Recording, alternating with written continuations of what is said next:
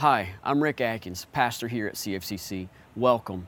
We hope you enjoy this sermon and that God uses it to grow you in your relationship with Him.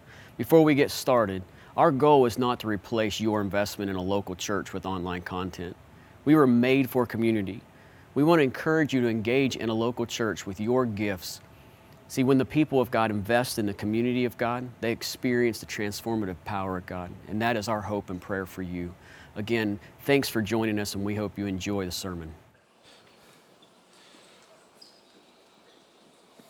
One of the fun things about marriage is that you learn very quickly there are things that you agree on, and there are things that you do not. My wife and I have been married for 15 years, and one of the areas that we have never really found a common ground is furniture. I am of the belief that furniture should be comfortable. When you sit on it, it should feel nice and should help you relax. That is its job and its purpose. All the guys in here, yes, let's go. My wife is of the core conviction that furniture should look cute in the space it's in. Don't amen that, that's wrong. That's the wrong position. Spoiler alert. So, we've lived in a lot of different houses, we've moved a lot of times, so we constantly have had to switch out furniture and things like that as we went to new places. So we've had to do the shopping a lot, and we don't agree, so it creates a lot of fun arguments. We'll go to a furniture store, and I'll be like, look at this couch, this is awesome, this is great. She goes, you don't like that? I'm like, yeah, I know, I really do, because it's comfortable. It's ugly, we're not getting it. Okay. And she goes, that's the one we need. I'm like, that's not furniture. That's a medieval torture device. It's called a rack. They use it to stretch people out before they cause them pain. You know, because it has spikes on it. Why do you want to sit on spikes? Because it looks cute in the space. So, we go to this furniture store, and I find this section, and so I'm like, this is the most comfortable piece of furniture in the store. So I bring it up, like, hey, we should get this. I know it's going to be a no. And she goes, yeah, that's cute. I'm like, hold on. We just agreed. 15 years it took to agree on one piece of furniture. It's this big section, I'll call it the unicorn couch because we both actually like it. And it's got this giant ottoman, so you put that over like next to the chair itself and it becomes like a king-size bed in the living room. And then I learned after being married and having a kid that kids have a third opinion about what furniture should be. And Rowan looks at that thing and he goes, this is not a couch. This is a trampoline. I'm going to jump on it. And so he starts practicing some kind of weird like gymnastics routine. He's doing like flips and rolls and jumps. He's diving into pillows. And so we'll be there talking, spending time together, and he'll be on the couch jumping around, living his best life. And then for those of you parents, you know where this goes, right? Mommy, Daddy, watch this. And as soon as that happens, you know, there goes the rest of our evening. Because he's going to be doing this like 800 times, and every time he's going to insist that we stop the conversation that we're trying to have, or whatever it is that we're doing, and watch him. Over and over again, as he does the exact same thing, again and again and again. I'm like, bro, I watched you flip 97 times. Can I not watch for 98? No, watch this. Why? There's something innate in the heart of a child that desires to please their parents and to obtain their approval. If you've been a parent, you know there's other things in their heart too, but that's part of it. So this week we're in Hebrews chapter 13. After 8 months, it's finally come to this, the final chapter, the final week in our study through the book of Hebrews. So what we've seen is that Hebrews is a book of big themes. And so some of the major ideas that we've looked at, the first part of the book of Hebrews is a story of comparison. It's Jesus is greater than this, and Jesus is greater than this, and Jesus is greater than this. So that we can understand the superiority of Jesus to anything else that we could turn to or trust in or place our hope in. And then it moves to the assurance that we have, the confidence that we can have in Jesus, that our salvation is given to us by the work of Jesus, not by our effort or performance, so that we can rest assured in the confidence that we have, in the salvation that we have, because it's not dependent on our perfection, but upon His sacrifice. And then the third kind of major theme that we see through the book of Hebrews is the imperative for the Christian life to grow. Those who belong to Jesus should be growing and maturing in their relationship with Him. And then now, chapter 13, we come to practical application. Basically, every letter in the New Testament is going to follow this same pattern. It starts with theology. Here's what you need to know about God. Here's how you can understand him better. And so the books will open teaching us about who God is and what God is like. Because everything that we do and everything that we are is built on the foundation of knowing God. Jesus in John 17 says, this is eternal life, that they may know you, the one true God, and Jesus Christ whom you have sent. So all of life is built around the foundation of knowing God. And so all the books open teaching us, here's who he is so that you can know him. And then usually somewhere after the halfway point, the book will shift from theology to practical application. Here's what we are to do and how we as followers of Jesus are to live in light of what we know about God.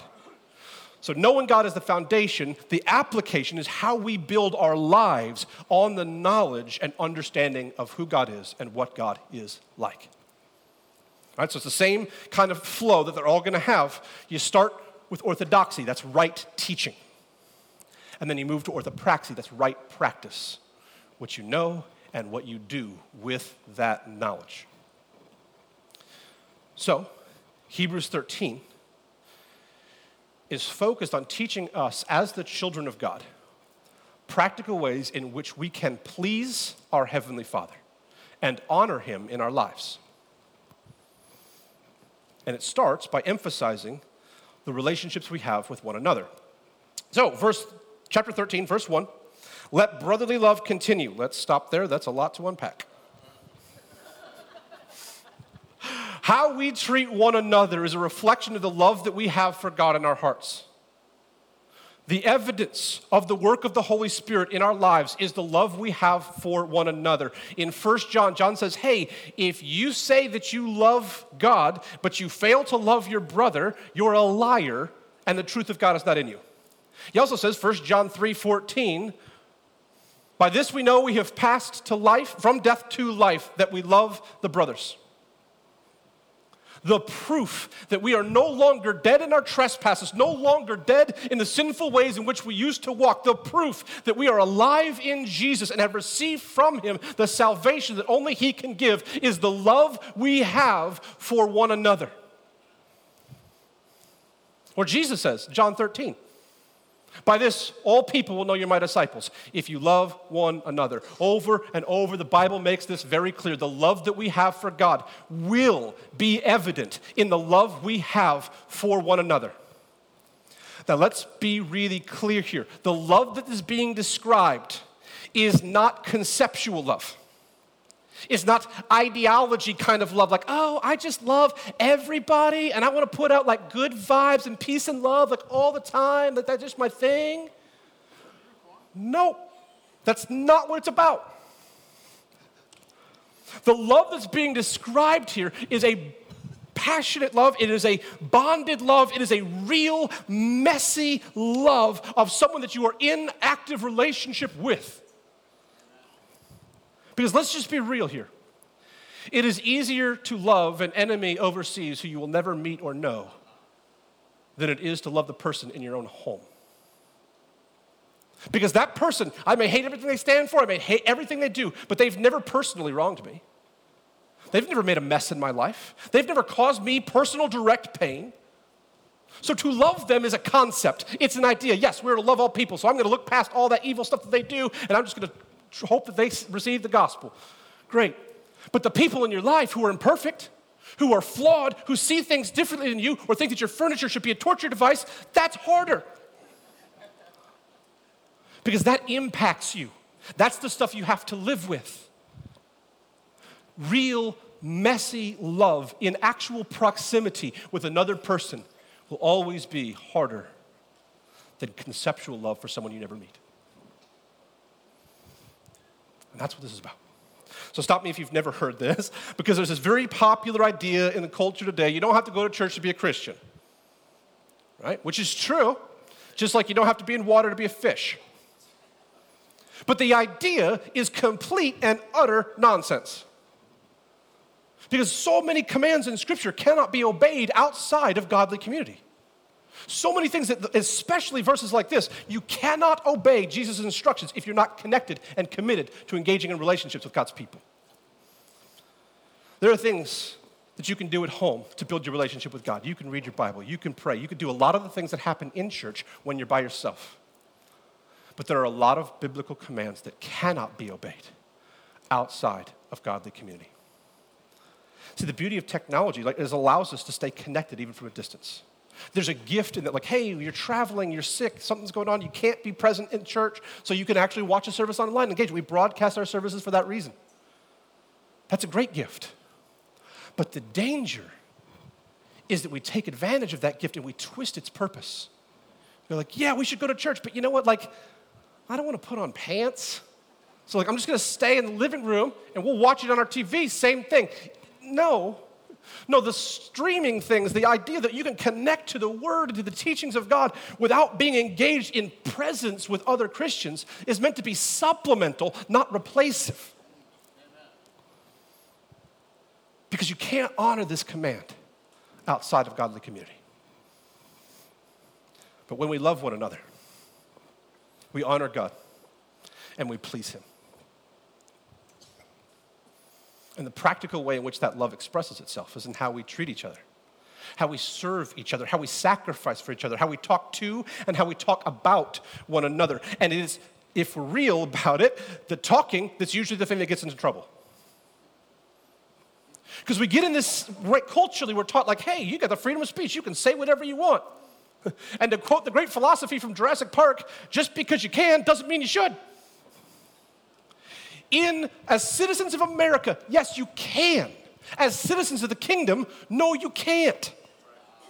Just because, see, this is what we like to do. Because something, we feel it, and we believe it's true in our hearts, it's how we feel, or we believe it's true, we think that we have the right to say it. No, you don't. You don't.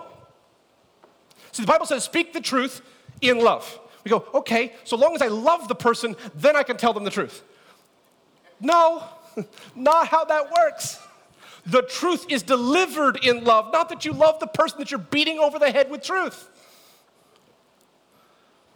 See, what it is, what happens so often, and the places where this happens the most are with legalistic religious zealots who want to conform everybody else to their pharisaical kind of standards, and in marriage. And the reason it happens is not because we have such a core conviction in the value of truth. It's because we get lazy. And it takes work to stop and to think about how you can package truth in a way that is loving and receptive to the other person. It takes effort, thought, to consider how to repackage the truth that's there. Are you saying we shouldn't call people out? No. Have you ever listened to me talk before? I call things out all the time. It's one of my character flaws. But how we approach that is different. Love, what it does not do is love does not use truth to justify criticizing, belittling, demeaning, or diminishing another person. And if that's how they feel, when you talk to someone else, they feel lesser after that conversation. It is probable, not guaranteed, but probable that you did not present that information in love. So the Bible teaches us that knowledge puffs up, but love builds up. The focus of love is to encourage, to build up, to support. The purpose of love is to equip, and when change needs to happen, to change in a way that is positive and beneficial. Because love concerns itself not just with what is true, but with how the expression of that truth impacts the person that you love. Right? So, how's this? If somebody comes, I gotta go to you and say like, hey, did you know that your right eye is slightly smaller than your left and it's crooked? There's nothing you can do, but I just wanted to know because it's true, and now you can be insecure about it for the rest of your life. Some truth is not beneficial to share. Love is focused on not just what is true, but what is beneficial. Truth is the what.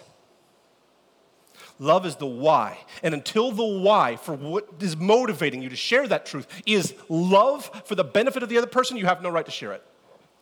And until you have taken the time and wrestled and worked with the presentation of that truth to be able to say it in a way that conveys the love that you have, you don't have the right to say it. Love is why, love is how. And it is the packaging of the truth that determines whether or not that information will be beneficial or detrimental. To present truth without love is to be critical and to diminish the other person.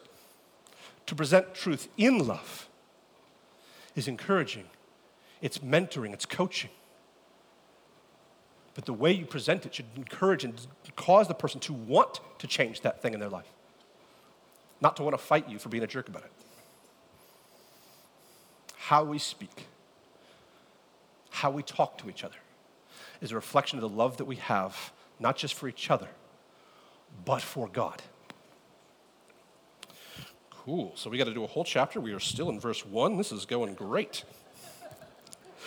Do not neglect to show hospitality to strangers, for thereby some have entertained angels unawares. Remember those who are in prison as though in prison with them, and those who are mistreated, since you also are in the body. So as we open with sort of the social ethics of the children of God, first thing comes up is hospitality. This is a core value in the kingdom of God. It is an essential quality in spiritual leadership. It is one of those things that gets talked about over and over in Scripture. In fact, God actually lays it out as when you're hospitable to someone else, when you open your home to them, make a meal for them, when you demonstrate hospitality, you are more blessed by the offering of it than they are by the receiving of it. And that's from someone who likes to eat food, especially if I don't have to cook it. Hospitality is one of the highest virtues in the kingdom of God, and something that all Christians should value and seek. And so then he makes this comment about entertaining angels, which you can go some weird places with this, okay? But here's what he's going for. There's 2 points he's trying to make with this comment about entertaining angels unaware. The first is to demonstrate the extreme value that God places in his kingdom on hospitality. And the second is to generate excitement and awe. Imagine when you were a kid on Christmas morning, getting up, walking into the living room where you got the tree all lit up and all the presents laid out, and you're just filled with that sense of excitement, right? Anything could be in those boxes. It could be a pony. The box is this big. I'm like, I know there's a pony in here somewhere. Like, you have no idea. It's so exciting, and it fills you with a sense of almost magical wonder and excitement. 3 times in the Old Testament, 3 different people entertained angels without realizing it. Abraham, Gideon, and Manoah. It's happened before. And so his point is not, hey, you guys are probably going to have an angel come visit you, so be prepared for that.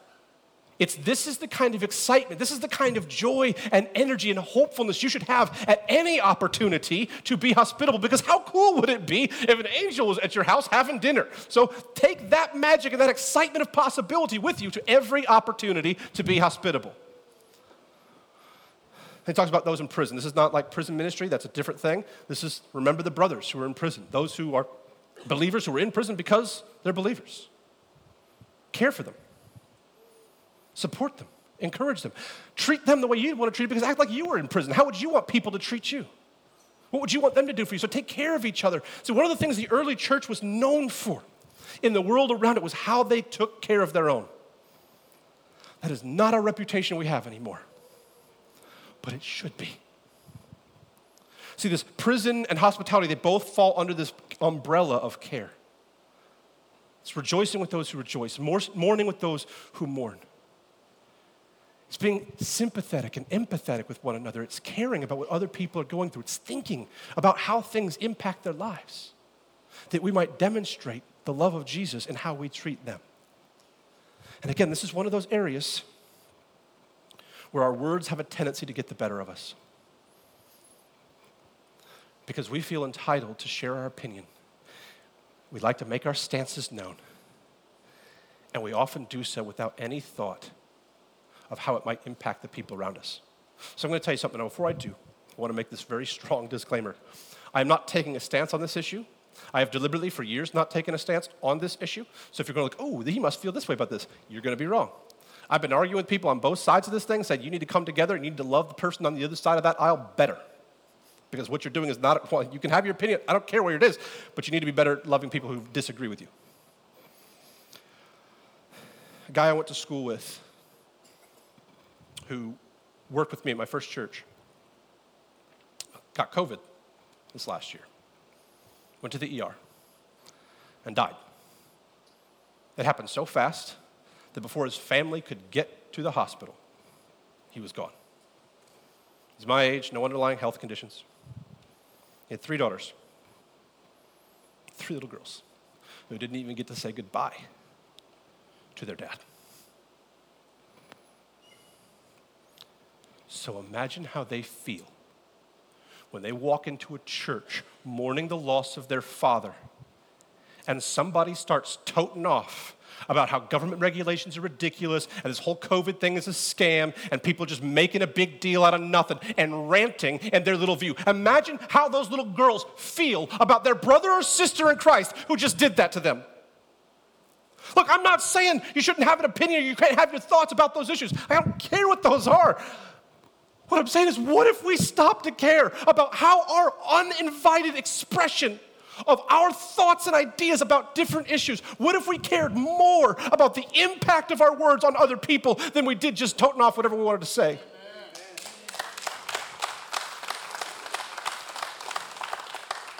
Love COVID, hate COVID, not love it. It doesn't matter to me where side of this thing you stand on. The nature of love and caring for one another is that you do so when you don't agree. Anybody can love someone who agrees with them on everything. That's not love, it's just agreement. But what if we, as the people of God, what if we cared more about the impact of our words than our social right to share them? What if we stopped and we thought for just a second, and this is, please hear me, this is not a judgment. I'm horrible at this because my mouth goes really fast. If you don't notice, I talk fast. My mouth gets ahead of my brain all the time. Stuff comes up like, oh, that's not good. I get it. This is not meant to be judgmental. This is not meant to be critical. So what if we made an effort to stop, to think, and to consider how we spoke so that we weren't the ones causing injury to our own family of Christ? Verse 7. Nope, verse 4. Let marriage be held in honor among all, and let the marriage bed be undefiled, for God will judge the sexually immoral and adulterous. Keep your life free from the love of money, and be content with what you have, for he has said, I will never leave you nor forsake you. So we can confidently say, the Lord is my helper. I will not fear. What can man do to me? So after dealing with the social ethics of the children of God, he moves to personal ethics. The first is honor marriage. Now there's two ways where we tend to mess this up.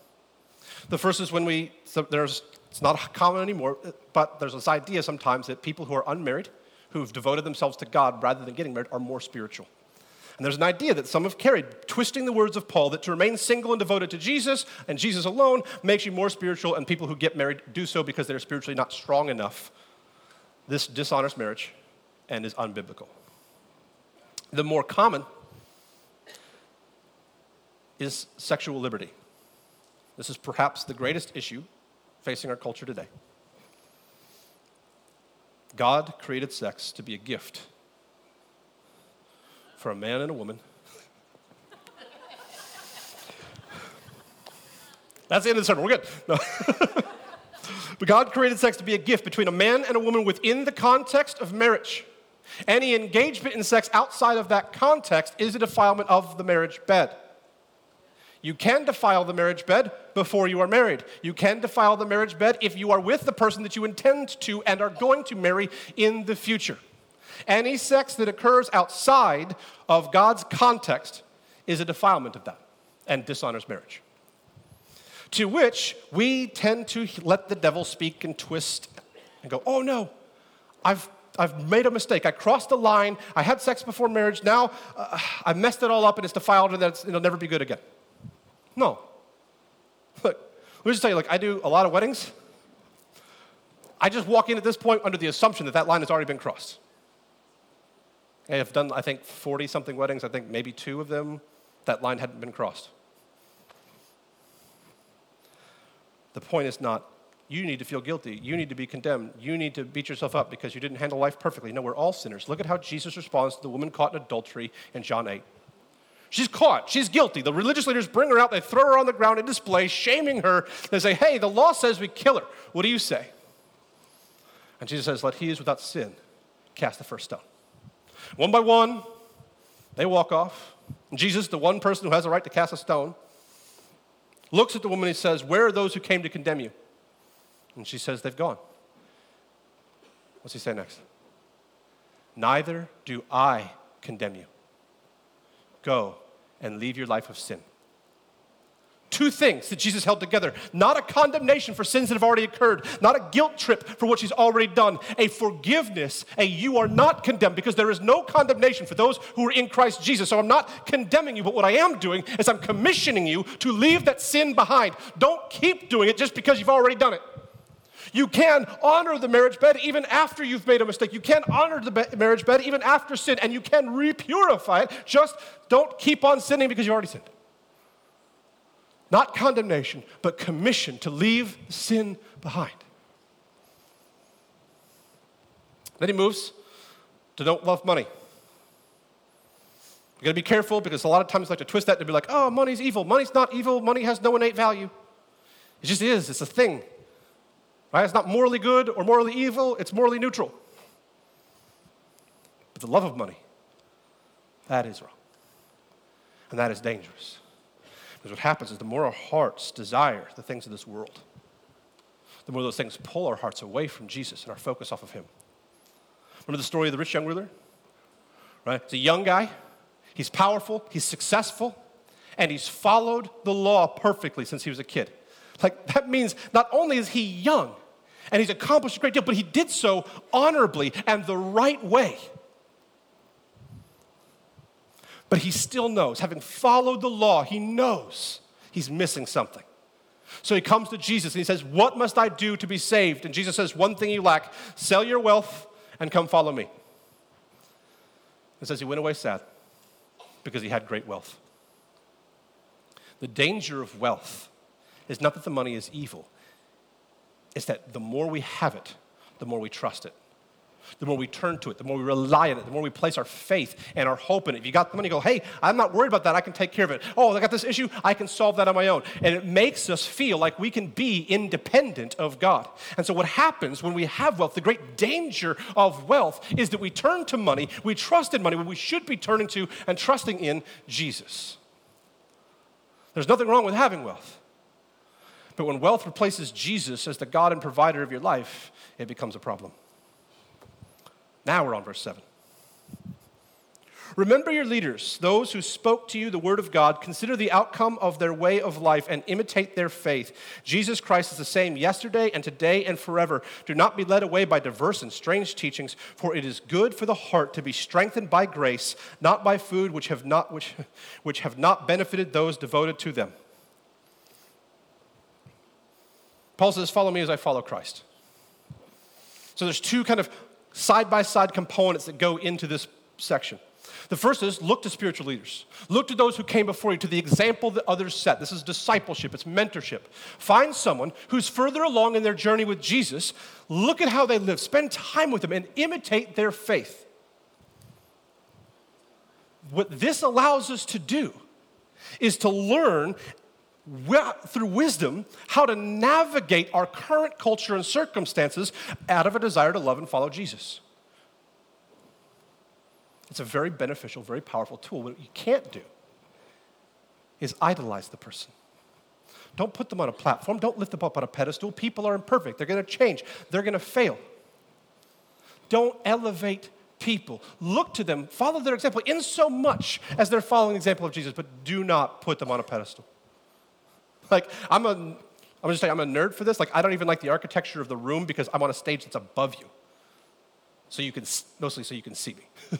I would like the room to be built where all the chairs are going up and I'm at the bottom, so everybody's looking down at me, not looking up at me. Okay? Right? Not just for good pictures. This communicates. I'm not above you. Don't put people up high. They will fail. So we balance that, like the looking to people as examples and following that, by also maintaining our focus on Jesus. Because Jesus doesn't change. Jesus doesn't fail. And so we imitate people as they imitate Jesus. We follow the example of others as they follow the example of Jesus, and only in so much as they do so. Because we keep our focus still on Jesus. He's the goal. He's the end. He's the prize. And so we fix our eyes on Jesus, who is unchanging, who is unfailing, and whose love and grace is the source of our life. Then it talks about not going to strange teachings. You would think, why do you have to tell people that? Because people like weird stuff, especially church people. We love weird teachings. We gravitate towards them. We obsess over them because they play in the mystery of the scriptures. They play in the unknown. We get to be hypothetical and dance. And there are people who make their entire careers off of unpacking obscure passages of scripture, because the problem with an obscure passage is you can't prove them wrong. I can say this, there's no way for you to disprove it because we don't have enough information. And man, we get fascinated by it. Like Revelation, right? One of the most beautiful books in the Bible, completely twisted so much by weird teaching, but we love it. We eat it. Oh, did you hear what this guy did with Revelation? Please don't talk to me about this. I like my sanity. I would like to keep it. Because when I read one more guy going through Revelation, be like, the locusts here in Revelation, these are Apache helicopters. Oh. If this is your contribution to theological thought, please do the kingdom a favor and take a vow of silence until Jesus returns. No, don't be ridiculous. Like, you gotta stop with stuff. But we have all these weird teachings. So many people try to make a name for themselves by saying something new. Here's a really good test. If something hasn't been said for 2,000 years since the text came out, it's probably not right. If the first time an idea is occurring to a Christian is 2,000 years removed from the original statement and the audience and culture, they're probably wrong. Okay? So don't go after the weird stuff. As fun, as exciting as it is to play in the weird. Look, I like weird. I am weird. I get it. We're not here to play in the weird. We're here to be about Jesus. The heart of what we are about is the gospel. And we are to stay focused on the gospel, to stay centered on the gospel, because that is the essential element. That is the source of life. Don't get caught up in the little things that we don't fully understand in this life. Focus on the main thoroughfare of Scripture that is the gospel. Verse 10. We have an altar from which those who serve the tent have no right to eat. For the bodies of the animals whose blood is brought into the holy places by the high priest as a sacrifice for sin are burned outside the camp. So Jesus also suffered outside the gate in order to sanctify the people through his own blood. Therefore, let us go to him outside the camp and bear the reproach he endured. For here we have no lasting city, but we seek the city that is to come. Through him, then, let us continually offer up a sacrifice of praise to God, that is the fruit of the lips that acknowledge his name. Do not neglect to do good and to share what you have, for such sacrifices are pleasing to God. And so he's doing kind of an allegorical comparison here between old covenant, new covenant, old sacrificial system, new sacrificial system. The point of it ultimately is this. The old sacrificial system was designed to be exclusive. You're either an Israelite or you're not. Only certain people, certain tribes get in, only some of them have access. Jesus gets taken outside the city, indicating he's outside the camp. That the kingdom is no longer exclusive, but inclusive.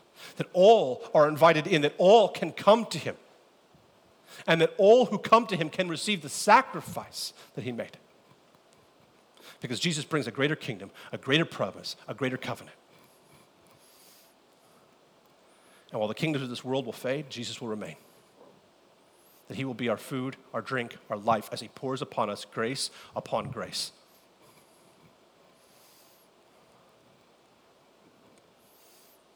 And so we have this great hope, this great life in Jesus. So do good. Serve one another. Be generous with one another. Be hospitable to one another. Because this is pleasing to God. When the people of God imitate the character and behavior of God, it pleases him. So when those whom God blesses use the blessings that God has given them to bless others, we honor and please our Heavenly Father. Verse 17. Obey your leaders and submit to them, for they are keeping watch over your souls as those who will give an account. Let them do this with joy and not groaning, for that would be of no advantage to you. Pray for us, For we are sure to have a clear conscience, desiring to act honorably in all things. I urge you the more earnestly to do this in order that I may be restored to you the sooner. So this is the verse the whole reason we're doing the study of Hebrews. So we get to verse 17 and I say, you got to do what I say because I'm the leader. Ha ha. Bank account, social security, credit card number, password, name of your first cat. I need you to send that to me now and you got to do it because, I'm the boss. That's a joke. Like, please don't do that, okay? Don't ever send that information to someone. That's a joke. I don't have to say that, but it is. The point is this. This is not a blind, unquestioning authority that we're giving to people. We're not saying, okay, I'm going to do whatever you say regardless. I'm going to give you absolute authority in my life. No, don't do that, okay?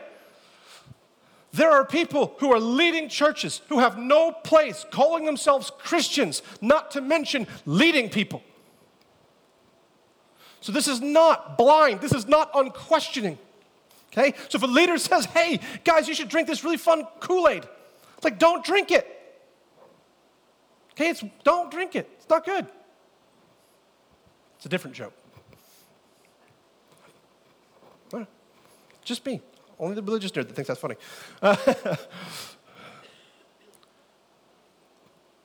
Human leaders do not have absolute authority. What it is saying here is for those who are genuine shepherds, for those who seek to honor God and to guide people as faithful shepherds to Him and to grow in Him, honor them. Listen to them. Submit to their authority. Have obedient hearts. Wait, did you just say submit? Like, do you know what country you're in, son? This is America. This is the land of you can't tell me what to do. I get it. Also, religious freedom. Yeah, but we dumped tea into a harbor. It wasn't for religious freedom. It was because we didn't like being told what to do. Okay? We don't like being told what to do. We like our personal freedoms. We like having authority in our own life. So why should I submit myself to someone else, to another imperfect person? Because spiritual leaders will give an account for you. Because the spiritual leaders are responsible for you. We will answer to God for you. So I want to make a disclaimer here. Everything I'm about to say, I don't care if you do it to me, but do it to the other leaders. Do it to other people. Because I wrestle with maybe I just skip this part of it and don't do it because I don't want it to seem self-serving. I can't do that. My job is to teach you the Bible. So I'm going to talk about, I don't care if you apply it to me. Make fun of me, tease me, whatever you want to do. Cool. But listen to the other guys. Honor them. Because of the weight that comes with this. The phrase keep watch literally means keep yourself awake. I cannot express to you that is what spiritual leadership is. It is one of the greatest honors and responsibilities. It's also an extremely heavy burden. To be a spiritual leader, you stress, you worry, you carry the weight and responsibility of every person in the church's growth and development in their journey with Jesus. You don't have the power to directly affect it, but you carry the weight of it. I stay up at night. I lose sleep. I think about it. I toss and I turn all the time because of the weight of the spiritual responsibility of being accountable to God for what we do with His church. Because you know what a spiritual leader never gets to do? Clock out. When I go out to dinner with my friends, I'm not at dinner with my friends because you know what I am? I'm a pastor. So everything I got to think, how does this look? How's this person going to think about it? How are they going to receive it? Everything I say, I got to scrutinize and question. Man, is that going to make the church look bad? Is that going to make me look bad as a pastor by doing so? I don't get to relax. I don't get to be myself. I don't get to let all that out the same way as if I wasn't in this position because I don't get to. The responsibility of spiritual leadership is you're constantly thinking about the impact, the perception, not just the reality of your life, but the perception that others have. And you're going, man, what if they don't understand this, but they don't ask me about it, so then I'm now causing them to stumble. You know what happens when I go to another country on vacation and they don't speak English? I'm still the pastor. It's carrying a backpack on your shoulders filled with weight every single day. It's sleeping with it, taking it with you all the time. That weight never comes off. That responsibility never ends. It is a wonderful, wonderful joy. Don't get me wrong, I'm not complaining about it. What I want you to understand is the weight that spiritual leaders carry for you. Because a good spiritual leader is going to spend more time thinking about your growth and your development and your relationship with Jesus than you are. And their concern and the weight that they carry is from their deep affection for the church. Look at how Paul writes in his letters. He goes, God can testify the number of times I've lost sleep, how I've sweat and cried and beat myself against the rocks because of you, for you, out of my concern for you. Right? Imagine how you as a parent are with your kids. Man, you want to keep them safe, you want to guide them. We got like 700 kids. It's a lot.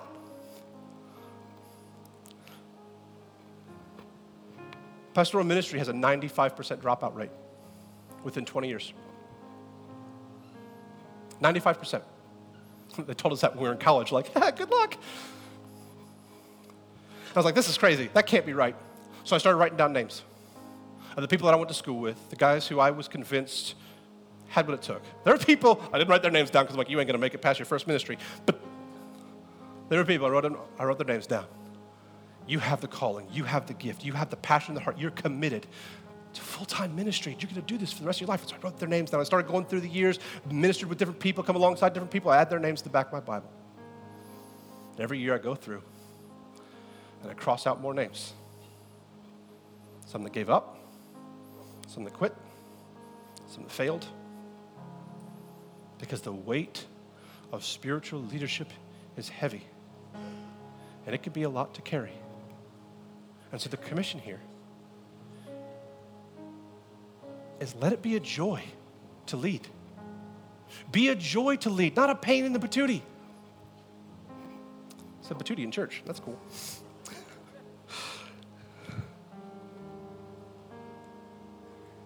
Help us help you. Because the concern a spiritual leader has is for your relationship with Jesus, your growth in Jesus. So the commission, I'll make it harder than it needs to be because the weight is already heavy enough. Be a joy by having a submissive, obedient heart when the leader is leading faithfully. I'll also be the first to tell you if I tell you something unbiblical, if any person that stands on this stage tells you something that's not biblical, don't listen to them. But so long as we are faithful to the word, be a joy to lead so that your leaders can endure it. Verse 20. Now may the God of peace, who brought again from the dead our Lord Jesus, the great shepherd of the sheep by the blood of the eternal covenant, equip you with everything good that you may do his will, working in us that which is pleasing in his sight, through Jesus Christ, to whom the glory forever and ever. Amen. I appeal to you, brothers, bear with my word of exhortation, for I have written to you briefly.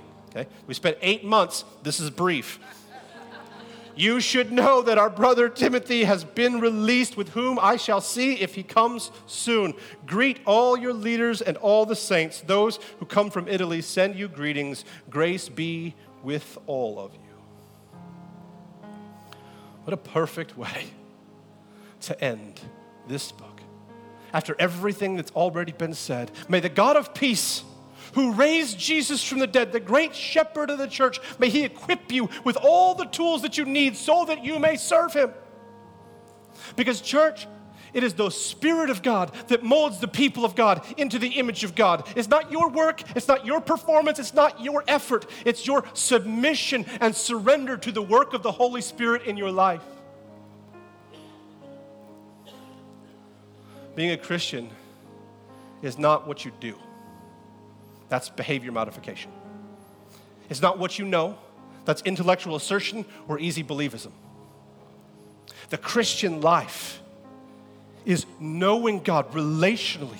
It is understanding who he is and what he is like and growing and living based on that knowledge. It is pursuing him, seeking him, desiring him, not just with feelings, but through his revelation of himself in his word. It is honoring God and obeying God and seeking God so that everything in our lives is pointed at him, is fixed on him, is focused on him. Because when our hearts and lives are focused on Jesus, everything we do becomes worship. It is the heart, it is natural in the heart of a child to desire to please their parents. We are children of God. The greatest desire that should exist in our heart is to please Him. The conviction of all that we do should be to please our Father. We should be like Rowan, jumping on the couch. Dad, watch this. Not living, trying to hide away from God because we know we're doing wrong, but serving Him, honoring Him, by being hospitable, by serving one another, by loving one another and caring for one another. We should live in such a way that we want to draw God's attention, that we want to call His attention so that we can say, Dad, watch this, because we know that this is pleasing in His sight. The beauty of God is that we live as His children to please Him, and He has the grace to tell us exactly how to do that. In how we love one another.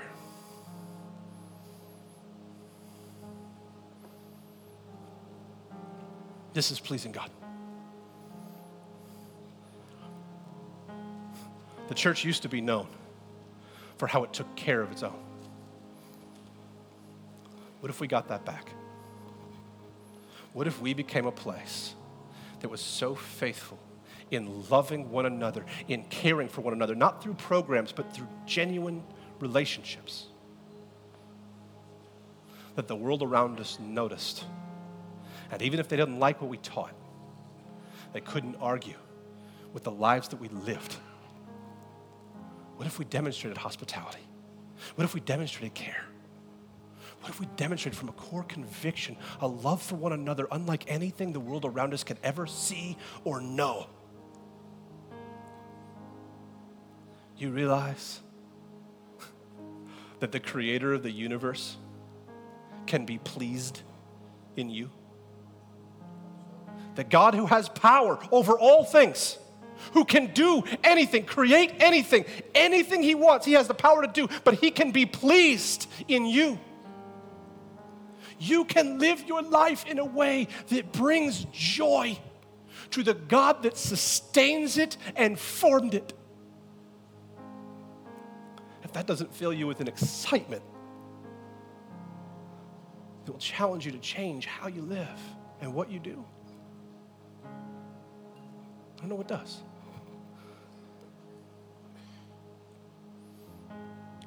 Those who love God, love His people.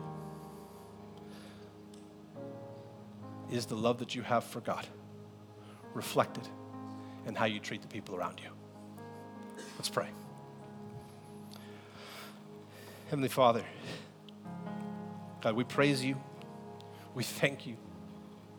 We come before You humbly in awe that You would even allow us into Your presence because we are not worthy of that on our own. But God, align our hearts with Yours. Equip us with everything that we need to serve and honor You. Because God, what we need most to do that is Your unconditional, unfailing, unending love for Your people. Fill us with that.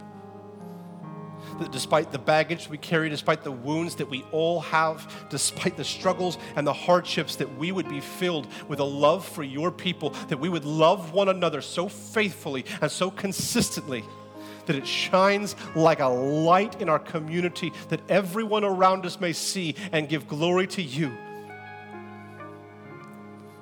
Give us Your heart, that we may love the way that You love. We thank You for Jesus. We thank You for grace. Amen.